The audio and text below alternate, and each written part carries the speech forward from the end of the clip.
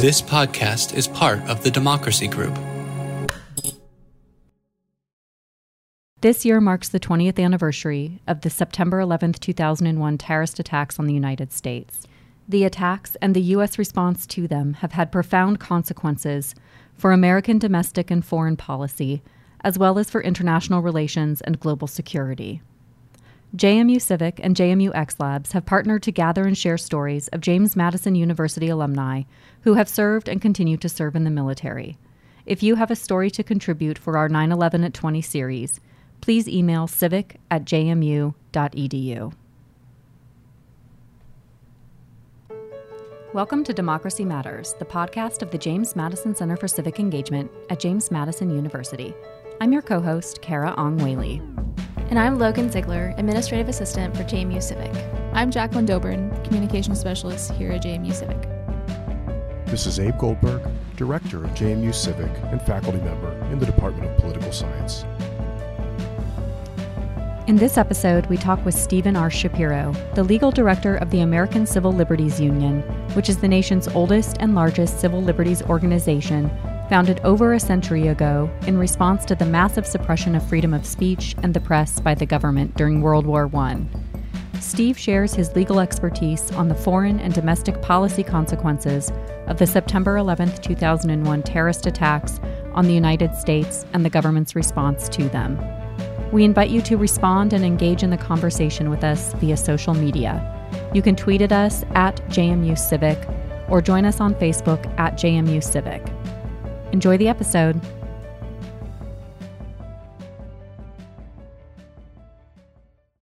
Stephen Shapiro, welcome. The first question that we have is, can you start by sharing how September 11th, 2001 in the United States response changed you? Well, it had a profound effect on me personally and professionally, but I'm not sure that distinguishes me from most Americans who were alive on that day. But my own experience was, reasonably intense. I flew that morning from New York to Washington. Not the place you wanted to leave and not the place you wanted to arrive necessarily. But I flew on an early morning flight. I had been scheduled to fly the night before, and there were severe thunderstorms in New York, and so I couldn't get out of the airport, and I had to be in Washington for an 8 a.m. meeting. And so I was on the 6 a.m. shuttle from New York to D.C., and as you may recall, it was this absolutely gorgeous day, severe clear, as the pilots describe it. And so my flight was entirely uneventful. Landed in Washington on time, went to a meeting, and was standing in front of a room of people talking when somebody came up and told us at that point simply that the World Trade Center had been hit by a plane, which was all that anybody initially knew. And gradually more information started to come out. We were in a hotel. The meeting was occurring in a hotel. They locked it down, the hotel in Washington. I remember they were not letting people in or out. And the 60, 70 people who were in the room all then retreated to the hotel bar because it had a television to just watch the unfolding events. And obviously there was concern in multiple levels. There was concern about what this meant. There was concern about the ACLU employees, because the ACLU headquarters are about a mile from ground zero. And we didn't know what was going on the ground, and concern about my family that was still back in New York. I have a wife, and I had have a son, but at the time he was about to enter his sophomore year in college. I still had a mother living in the city, and it was before cell phones. We couldn't connect by cell phones. Well, at least I didn't have a cell phone, and I remember standing on line for a payphone in the hotel lobby, and the circuits were jammed, as you can imagine, and took a long time to be able to get through. Ultimately, everybody was fine. But once it became clear what was going on, and then and 40 minutes later, whatever the exact timing was, the Pentagon was hit, and then Washington really went into lockdown. The entire ACLU leadership was there. So a half a dozen of the senior leaders of the ACLU all were attending this meeting simultaneously. But the ACLU's executive director then and now was a man named Anthony Romero. And Anthony had begun as the ACLU's executive director 1 week earlier, on September 4th, 2001. So he was 1 week into his tenure at the time of 9/11, and coincidentally began at the ACLU on the same day that Bob Mueller began at the FBI. Mueller also began his tenure on September 4th, 2001, and it became a bond of sorts, I think, between the two of them as they interacted professionally over the years. But very, very quickly that morning, we started to two things. One was just to try to find out what was happening to the staff in New York and make sure everybody was safe. The building was evacuated. Everybody was safe. We didn't get back into our building for several weeks, but it took a while to track down the entire staff and make sure that everybody was okay. But we also started to get calls from the press very, very quickly, asking us what we thought the civil liberties implications of all this might be. And we made a decision that morning, which I still think was the correct decision, that we were not going to speculate about how the government might respond to what at the time appeared to be a still ongoing attack, and then either express concern or worry or warnings to the government about not overstepping in their response. That seemed entirely inappropriate to all of us under the circumstances.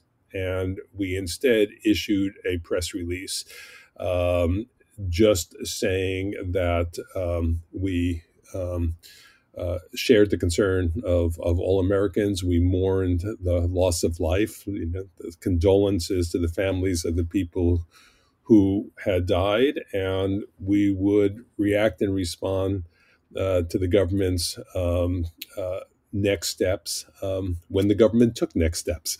But we weren't going to jump out ahead and start doing that morning.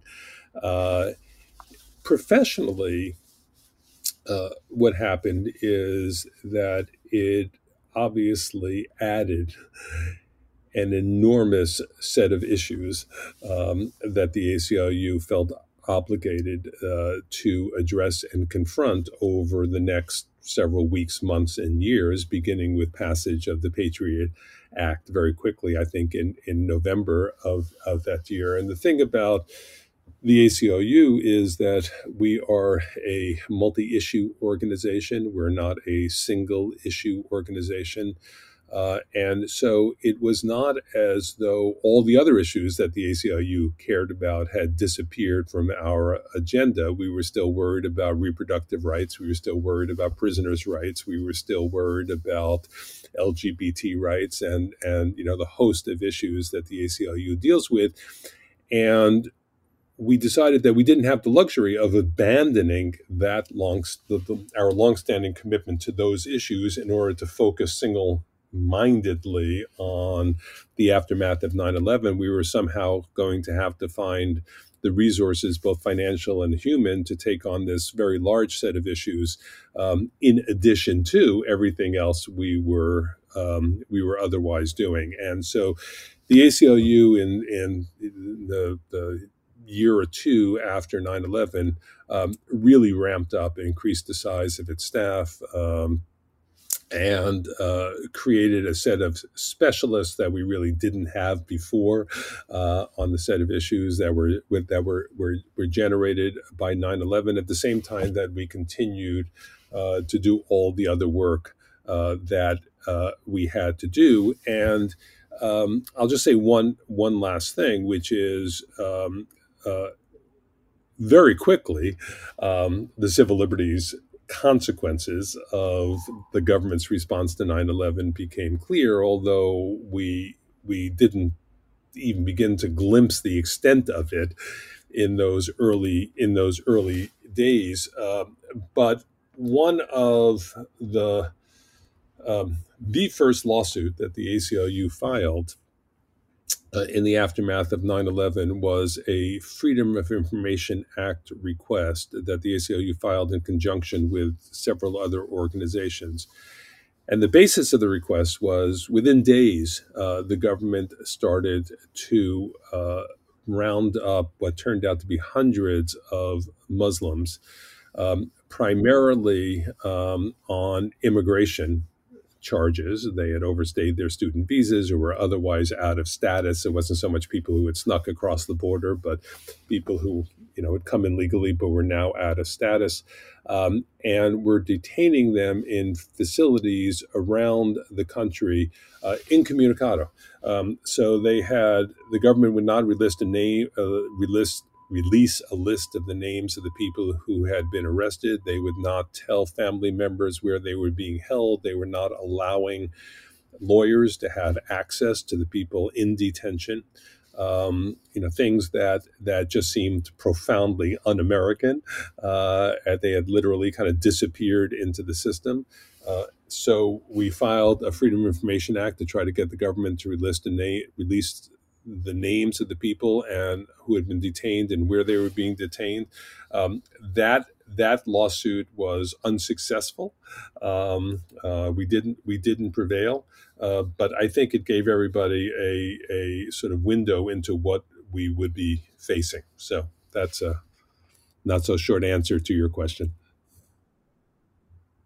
Can you just say a little bit more about not abandoning the other issues? Because I can put myself back to September 11th and think, you know what, all bets are off. This is where all of our focus needs to be. We are under attack. People are dying. Buildings are going down. What is the value of continually focusing on these other issues if we are going to be in this new era, in this new state of war? I just wonder if you can say a little bit more about that, because looking at it at 2021, it makes more sense to me but I wonder how I would have thought about that at the time in 2001, as there's still smoke rising from the buildings.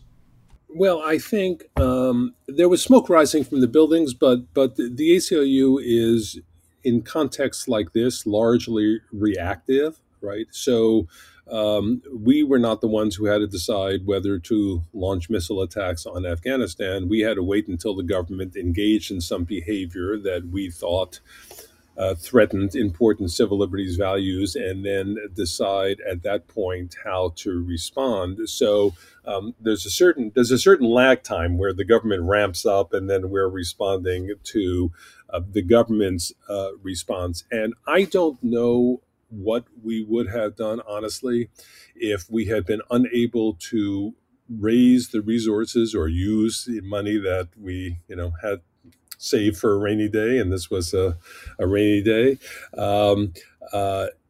to do the work that we thought needed to be done in the wake of 9/11, without sacrificing all of our other, interests and concerns. If we were really forced to the choice and say we can't do everything, we're going to just have to move resources and put other things on hold for a while, we might have had some hard choices to make, but it was not our preferred course of action, because other problems, racial injustice didn't in some ways it was magnified by 9/11, but it's not as though it disappeared, after 9/11, and we weren't willing to abandon that battle, for example, or reproductive rights. And, thanks to a combination of circumstances, including the sort of wizardry of Anthony Romero, we were able to accumulate the resources that we thought we needed to do what we needed to do. And of course, we were not alone. I mean, I'm proud of the role that the ACLU played, but there were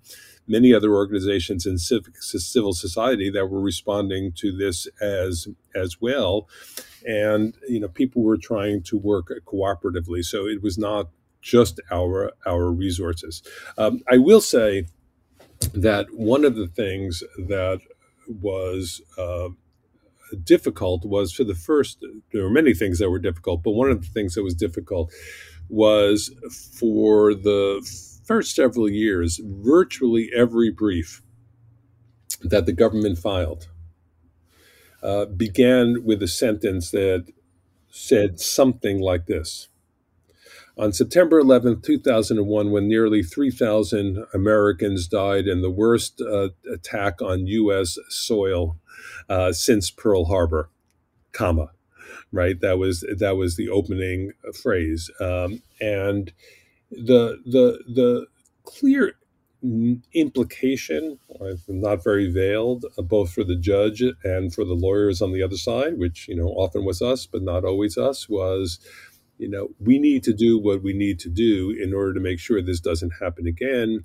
And if you get in our way, then you're responsible for what happens next. And that raised the stakes significantly. And I think, to the ACLU's credit, it continued nonetheless to fight for what it thought was the correct and principled position. From your perspective, and in the broadest terms, how did the U.S. response to the September 11, 2001 terrorist attacks, including the global war on terror, subsequently global overseas contingency operations, impact American democracy? Well, that's a big question. I think it impacted. I'm assuming you're using the word democracy broadly and not simply in terms of electoral politics, for example, though it certainly impacted that as well. But construing the term more broadly, I think it sort of changed forever the relationship between the government and the people who live in this country. I can't imagine that we are ever going to go back to a pre 9/11 world in some ways. And one of the things is the United States has fought a series of wars over its history, and in virtually every war that the United States has fought, there has been a depending on how you think about it, a dilution or a suspension of civil liberties, including Lincoln suspending the writ of habeas corpus during the Civil War, the attack on dissidents, the free speech rights of dissidents in World War I, the internment of Japanese Americans during World War II, right? There's always been a shift in the balance, right, in wartime. But every other war we fought always had a defined end, and we always understood that it would have a defined end. We didn't know when that, we didn't know in 1942 that World War II would end in 1945, but it was a conventional war in that sense, and we knew at some point, assuming we were victorious, that it was going to end with, a surrender and a peace treaty signed on, a battleship somewhere in the Pacific, and then life would go back to normal, right? And rights that had been suspended would be restored. This was a very different kind of war, and understood to be a very different kind of war from the beginning, if war is even the appropriate term to apply to what we were doing, because there was never going to be a peace treaty. There was never going to be a moment when everybody said that, okay, now the war is over and we can go back to normal life. And so changes in our rights, right, and our understanding of the rights that maybe some people, maybe many people might be prepared to tolerate if you thought this is a matter of 2 or 3 or 4 years during an urgent national emergency, and then we'll all go back to normal. Look very different if you think this is potentially a permanent change in the landscape. And so the way we evaluated threats to democracy was not to think of these as temporary, but to think of these as permanent alterations in the balance between security and civil liberties. And I think in hindsight, that turns out to have been the correct way to look at it. So I think one of the things, and this is not an exhaustive list by any means, but one of the things that happened is if it didn't give birth, it certainly accelerated the creation of a surveillance state in a way that we had never previously seen. 9/11 provided the justification, and technology provided the means. So in some ways, it was the perfect storm, because as technology it was increasing exponentially, the ability of the government to use that technology for surveillance purposes also increased exponentially.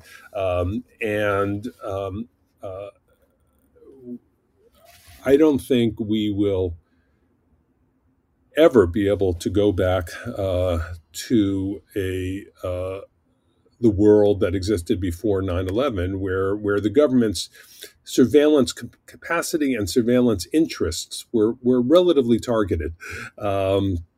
Now we live in a world of kind of universal surveillance. Some of it is by big tech, but some of it is by the government in ways that today, even 20 years later, we do not fully understand the extent of that surveillance capacity, because there hasn't been then or now a lot of transparency.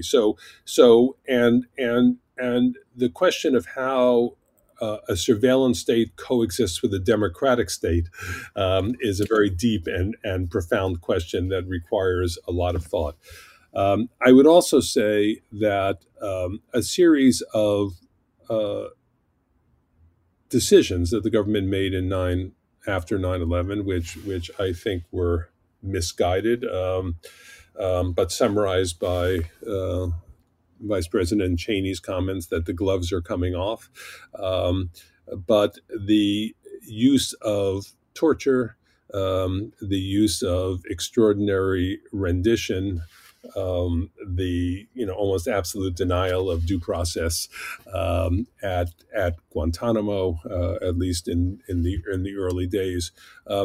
All of those decisions, I think, at some fundamental way, eroded and undermined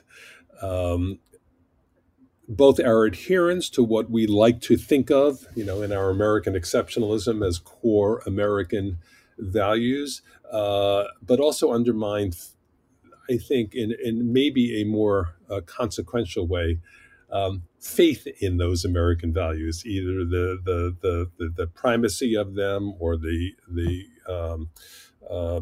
validity of them. And one of the early lawsuits that the ACLU brought was another Freedom of Information Act request, asking the government. We filed it against the Defense Department and the CIA and maybe some others, I don't recall now, asking them to produce any documents in their possession discussing torture. And I remember that we had filed that lawsuit before the Abu Ghraib pictures came out, but when there were initial press reports talking about the mistreatment of prisoners in American custody, and then the Abu Ghraib pictures surfaced and became a bigger issue. But ultimately, this was, took time. But ultimately, the ACLU received over 100,000 pages of documents, which we then put up on the ACLU website in the searchable database. And some of them were redacted more than others. Some were largely pages with black marker on them. Others contained more information. But a lot of the early stories, if you go back and look at the press, a lot of the early stories about the torture program were a result of information that was revealed in these documents that came out of the Freedom of Information Act request. And I remember saying to reporters at the time, I said, yes, absolutely, you have to read these documents, and we have to understand what they say. And some of what they say is quite disturbing. But let's just step back 1 second here.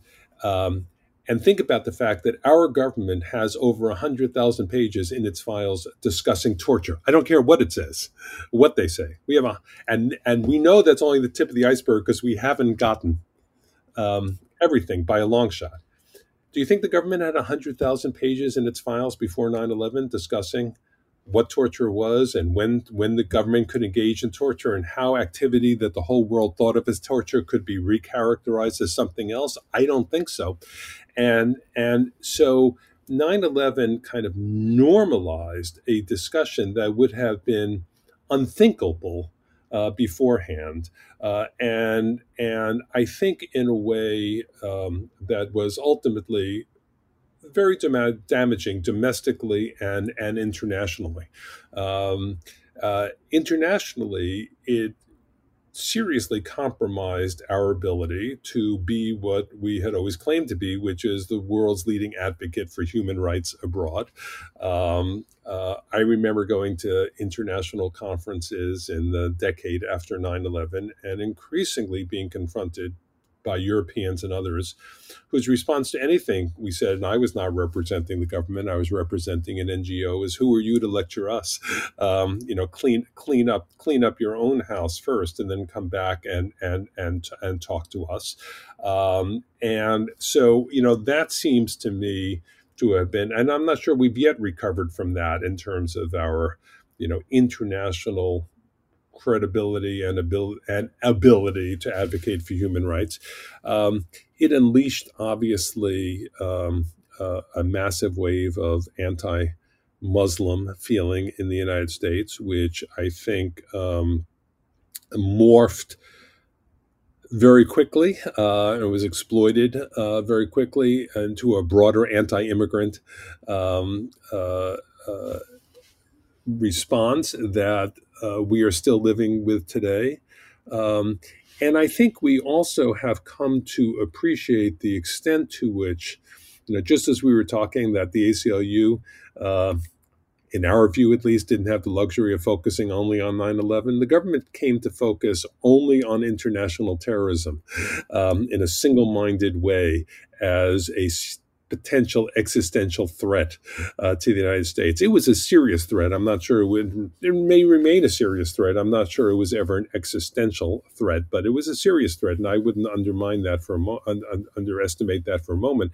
But the government largely then turned a blind eye or ignored or didn't have the resources to pursue the rise of domestic terrorist groups in the United States, including white supremacist groups.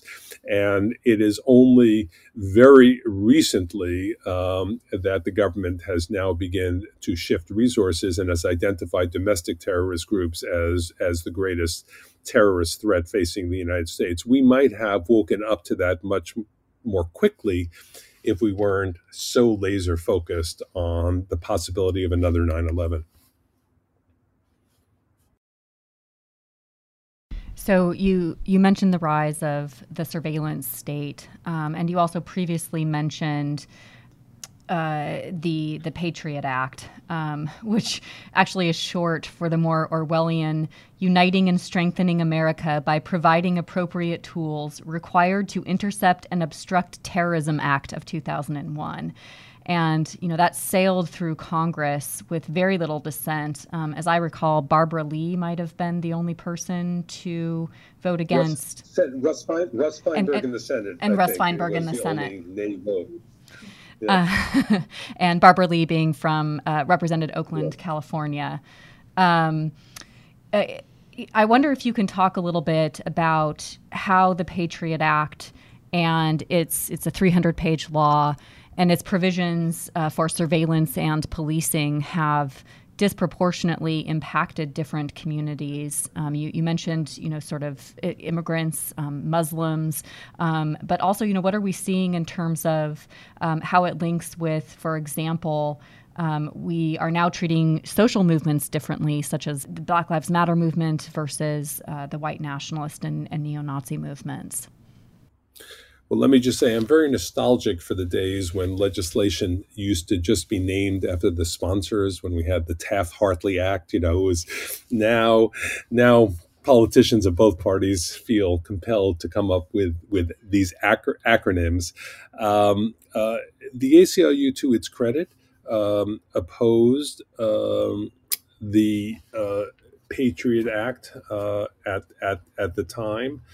That was not an easy thing to do. 2 months later, when we had just gotten back into our office, and literally there was smoke still coming out of the site. Let me just say some general things about the Patriot Act, and maybe some more general things about legislating in the United States. Part of what was in the Patriot Act was a direct response to 9/11 and the government seeking tools that they thought were necessary to combat the threat of international terrorism. Part of the Patriot Act, and maybe the larger part of the Patriot Act, contained a wish list of law enforcement requests that they had been unable to get through Congress over the years, and saw this as an opportunity to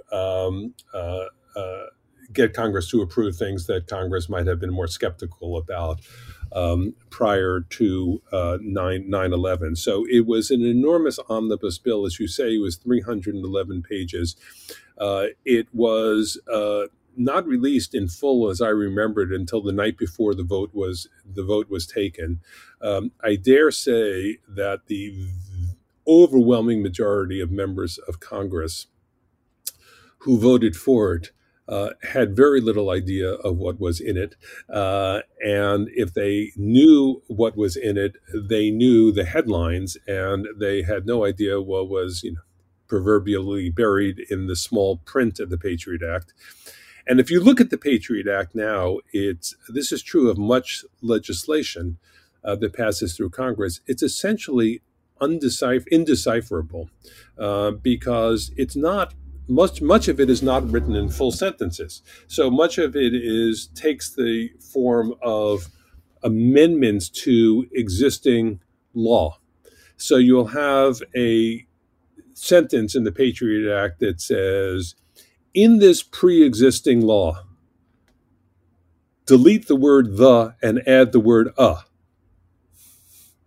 That's all it'll say.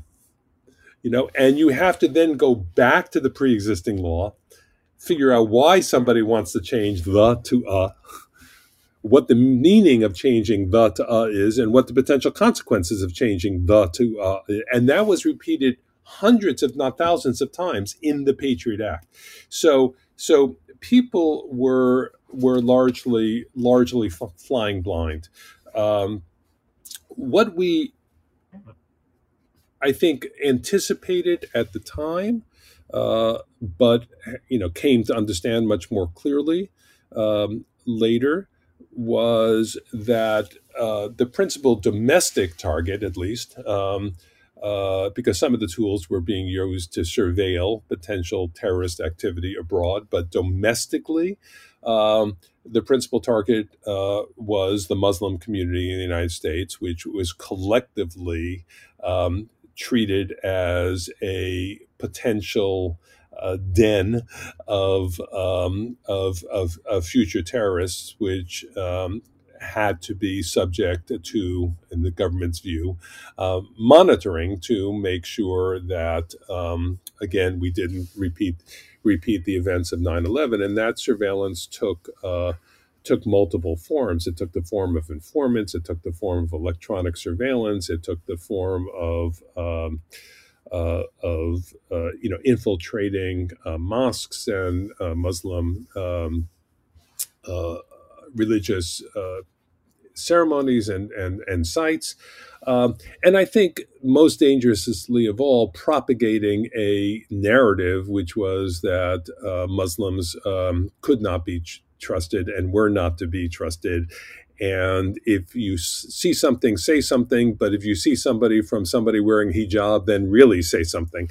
And that really took its toll, I think, on that community. And those capabilities were then, I think, very quickly and easily transferred in the way this always works to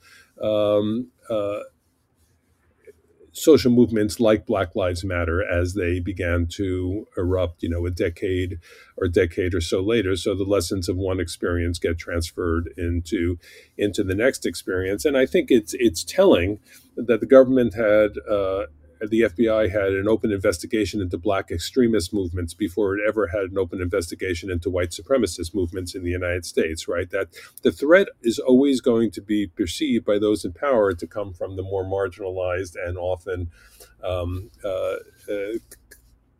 communities of color, and we have witnessed that. One of the things that lessons to be learned is if you look back on the history of the Patriot Act, the few times that there was a significant public response, there was no public response when it was enacted in November of 2001. But over time, the things that people reacted to was, one, when John Ashcroft tried to introduce a program called Total Information Awareness, right? And then subsequently, when it came out that the government was using the tools that it had acquired through the Patriot Act to collect information about the telephone, to collect telephone records on literally everybody in the United States and store them in the NSA's supercomputer. When people began to think that what the government was doing might actually have an impact on their rights, right, then you began to see some impulse from the general public. But when you look at polls, for example, and that were taken throughout the decade after 9/11, they're probably still taking this poll, and the poll says, "Would you be willing to sacrifice some of your liberties for greater security?" Right? Many people will answer that question, yes.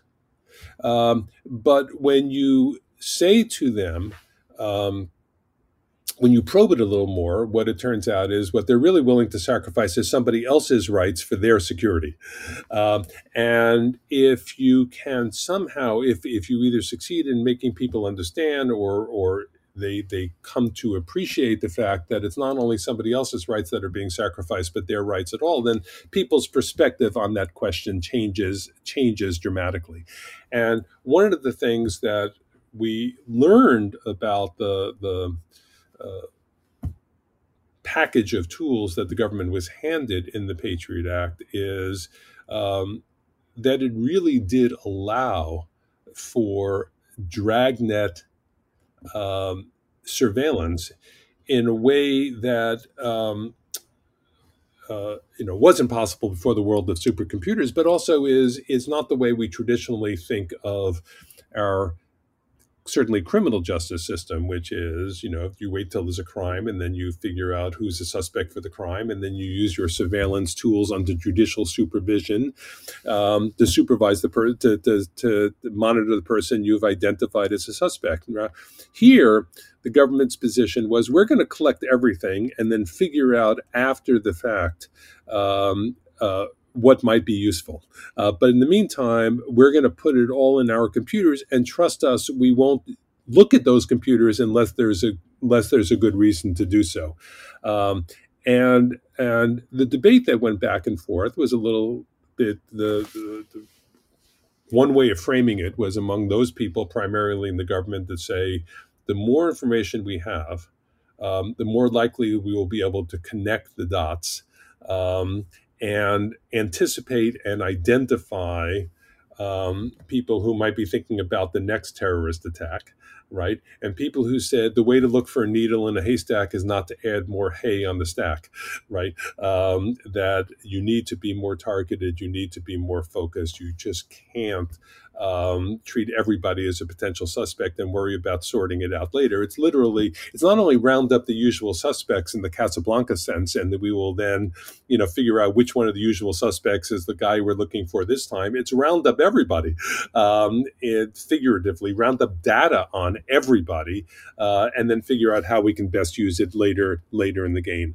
So, I think law enforcement has kind of changed dramatically. One other consequence of this that people may not think about, but I think is very significant is, if you draw a direct line from 9/11 to the war in Iraq, to the war in Afghanistan, to the war in Iraq, as those wars started to wind down, what happened was you had the federal government with a lot of surplus military equipment, and you had defense contractors who no longer had their best customer in the United States military because they were winding down the war and not buying more and more equipment. And that equipment found its way into urban police forces, and you had the militarization of law enforcement in the United States, which I think leads us directly, not so much to Ferguson, but to the response to Ferguson when the tanks roll into the streets in response to protests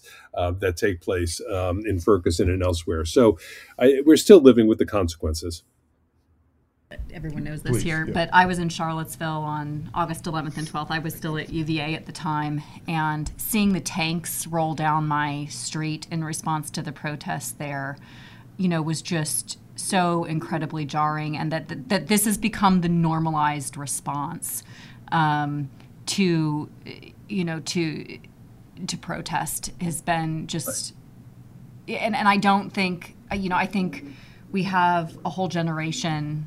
Our generations now are growing up with this is normal to have tanks on our streets, and I don't think we have fully realized the impacts of the militarization of our police and that coming as a response, and that coming as part of this ramp up post 9/11. Right, and I think it really is. It's the ramp up post 9/11, but in some ways it's the ramp down of the wars. What are we going to do with all this stuff now? Oh, let's give it to the police departments. They can use it. And part of the problem has also been it's true for the national security state, but it's true even at a local level when dealing with local law enforcement. A total lack of transparency, not only. Were most people unaware of this arsenal that their local police department was acquiring. In many instances, the local government was unaware of it as well, that they didn't get authorization for these purchases from the local city council. They just went out and got them. And even if it was not true for the tanks, it was true for devices like Stingray devices, which enabled the government to track cell phone location and without any judicial supervision. Much of that stuff was just bought because it was the new shiny toy, and there was never a political discussion or a political debate about what the trade-offs were in using that new technology. So it's the availability combined with the lack of transparency and the almost, I think, irresistible impulse by to acquire every new tool that's out there, because who knows, one day it may be helpful. I just want to go back to something you mentioned earlier that I find interesting. I remember that the ACLU opposed passage of the Patriot Act, and this was an act that obviously received significant support in the legislative branch. Although, as you also said, many of whom received the bill the night before the vote. What was it like being in an organization that opposed this bill called the Patriot Act in a time of war? To me, if you don't support the Patriot Act in a time of war, what does that make you?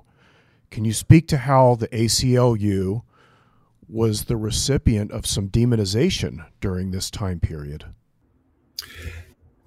That's certainly the case. But it's the flip side of that is it was also the case that the ACLU received a historic amount of support, which is part of what enabled the ACLU to amass the resources that then enabled the ACLU to do whatever it could, where it thought appropriate, to respond to what was going on. So it was a little bit of both. And but the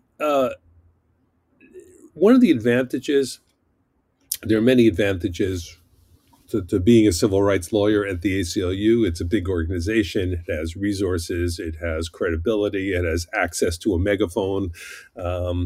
People will report what the ACLU says and does. That's not true of every nonprofit out there. And I was always very, very aware of the privilege of having that platform. But the other thing is, it's working in an organization that last year turned 100, and so has been through a lot of battles over the years. It really was formed in 1920 in response to the excesses of the Wilson administration using the Espionage Act to imprison World War I dissidents, and the Palmer raids that led to mass deportation of immigrants without hearings or due process. We opposed the internment plan during World War II. We have been through a lot of these battles before, and I think that provides a certain measure of comfort and historical perspective for those of us who are working here. So, working at the ACLU, I don't think that. I'll just speak for me personally. I don't think that the greatest risk, not risk, I don't think that the greatest issue is the fact that there are people out there who won't like you. I think that just comes with the territory when you go to work for the for an organization like the ACLU. I think the bigger issue, the scary issue, frankly, is the sense that you also have to have a certain humility about what you don't know, right? And nobody wanted to be blamed for another attack. We didn't have access to all the information the government had access to. So calibrating that line of saying, when you're overreacting and when the government is overreacting, when the government is not overreacting, in the wake of the largest attack on U.S. soil since, Pearl Harbor and the greatest loss of life in U.S. soil in U.S. history, right, from a foreign attack. That, I think, is the thing that kept me up at night. Not that we would get some letters to the office that say, you were going to burn in hell, but the idea that maybe something we did is going to is maybe we're making a mistake somewhere along the line, right? And those are hard. It's a hard situation to be in, I think. How have immigrant rights and immigration laws been impacted by September 11th and the U.S. response? I do think that there is a direct line between the response to 9/11 and the sort of anti-immigrant hysteria and general xenophobia that we see in the country today. I think it's been exploited by politicians for personal gain. But you see that line most directly from, if you go fast forward from 9/11 to Trump's announcement almost as soon as he took office on the ban of immigration from, mostly Muslim, wholesale ban on immigration from mostly Muslim countries into the United States. And from there it becomes a short step to all Mexicans are coming to the country to engage in foul deeds, and therefore we need to lock them all up if we can't keep them out of the country, and we should keep them out of the country by separating mothers from their children. I think all of that becomes a direct line, and it is not a direct line necessarily in terms of actual policy, but it's a direct line in terms of rhetoric. And once you unleash that rhetoric, it's very hard to then contain the political consequences of that rhetoric. And years ago, I had written an essay, and it began with a line that said, America is a country of immigrants that is distrustful of immigration. And I think that is largely true. And the United States response to immigration has always been cyclical. We've gone from periods of welcoming immigrants and recognizing them as a source of strength and renewal in the country to treating them as a threat either to our economic well-being or our national security, or our notion of the United States as a place for white Anglo-Saxon males to predominate and control. And so we are in another moment where recent immigration history is one I think we will later look back on in shame. And I'm hoping that, we are reaching the end of that cycle, and we will return to a more neutral and balanced and equitable position, but we'll see. Steve, we are just deeply grateful for your time and sharing your experiences, your insight, and your deep expertise on the consequences of the U.S. response to the September 11th attacks. We're also deeply grateful for all the work and the fight that you have put in, really to preserve civil liberties and strengthen American democracy. We asked this final question of every guest, and you've answered this largely already. But what would you do to strengthen American democracy? Well, let me begin by saying I think American democracy is in real trouble. I think our government has really become largely dysfunctional for many reasons, and the country and the world are facing some very big problems, and we need a government that's capable of developing policies that will address those problems, and I'm not sure we have that government at the moment. Some of my response is simple to conceptualize. It's not simple to implement. Any democracy worth its salt ought to be a democracy that makes it easier for people to vote, not harder for people to vote. And so this sort of onslaught of voter suppression laws that we are facing around the country is appalling to me, and we need to get a handle on that.